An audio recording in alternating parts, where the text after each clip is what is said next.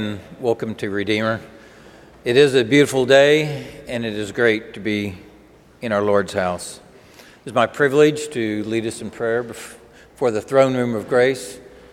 I invite you to utilize the kneelers which are in front of you.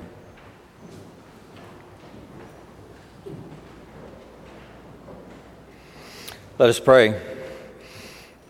Our Lord and our God, we come to you this day, and we acknowledge that you are the Almighty God.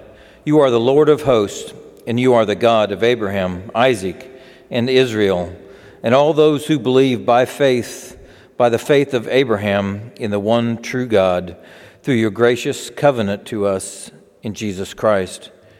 We worship you and worship you alone, and we ask for your assistance and acceptance as we do. We love you, and we give you this day the glory due your name. We worship you for your nature, for who you are, for what you are, and what you are like.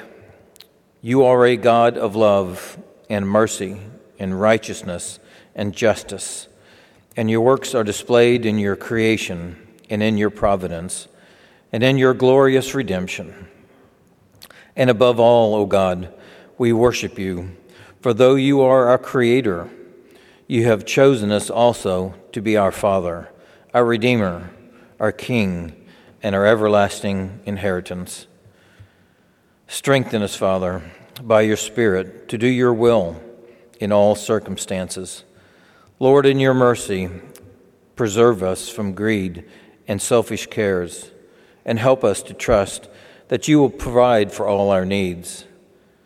Help us by your Spirit to subdue our sinful desires, that we might reject the sinful world and its ways. Sanctify us by your Spirit, that he may daily put to death our sinful nature and work the daily renewal of our lives. Look with compassion, we pray, on your people in distress. Comfort those who suffer, strengthen those who are weary, and grant your peace to those who are troubled in thought. Father, in these days when everything around us, above us, and the ground beneath us seems to be crumbling, remind us that you are unchanging and the immovable rock. The stories we have heard and the images we have seen coming from Afghanistan are shocking and repulsive. We grieve with the families of those whose minds were so tormented by their fear of the future that they lost their lives in their attempt to escape. We are saddened by the blatant evil in the hearts of those who are consumed by hate and are driven to destroy those whom they disagree with.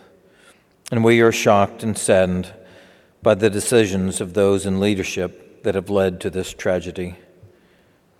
Father, our hearts are heavy for those still seeking to escape.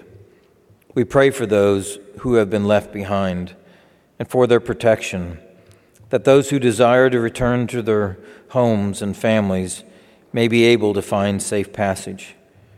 We pray also for those who are trying to assist them, whether federal or private.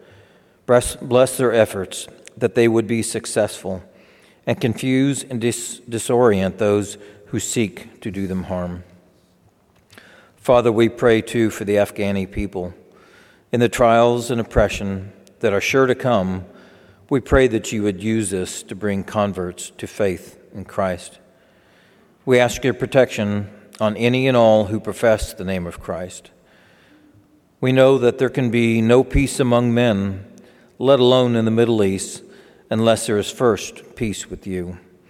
And so we ask that through thy Spirit and by the blood of Christ, you would do a great work in these lands where there is such darkness now. Father, help us to put our trust not in presidents or judges or generals in this world, but to put our trust in you, the living God. Remind us again and again that you are sovereign in all things, that you are ruling, governing, and preserving all your creatures in all their actions. Help us to trust not in men or in the institutions of man to save us, but to trust in you, the living God. As a people redeemed by the blood of Christ, help us, Lord, to be discerning about the things we read, hear, and watch. Anchor us that we might not be carried away by the changing winds of doctrine and ideology that are blowing with such strength through the culture and society in which we live.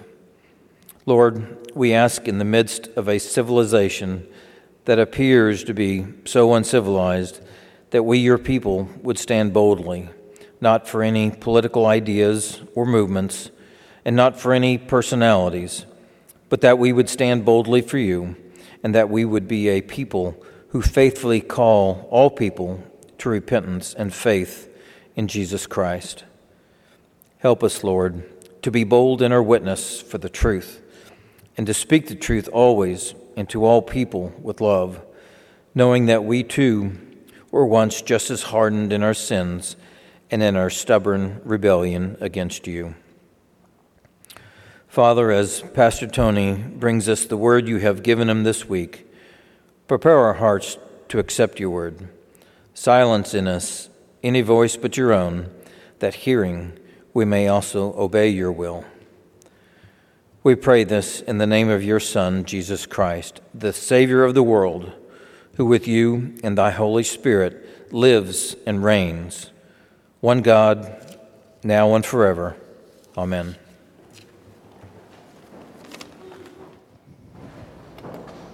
I'd like to invite the ushers to come and receive the Lord's tithe and our love offerings.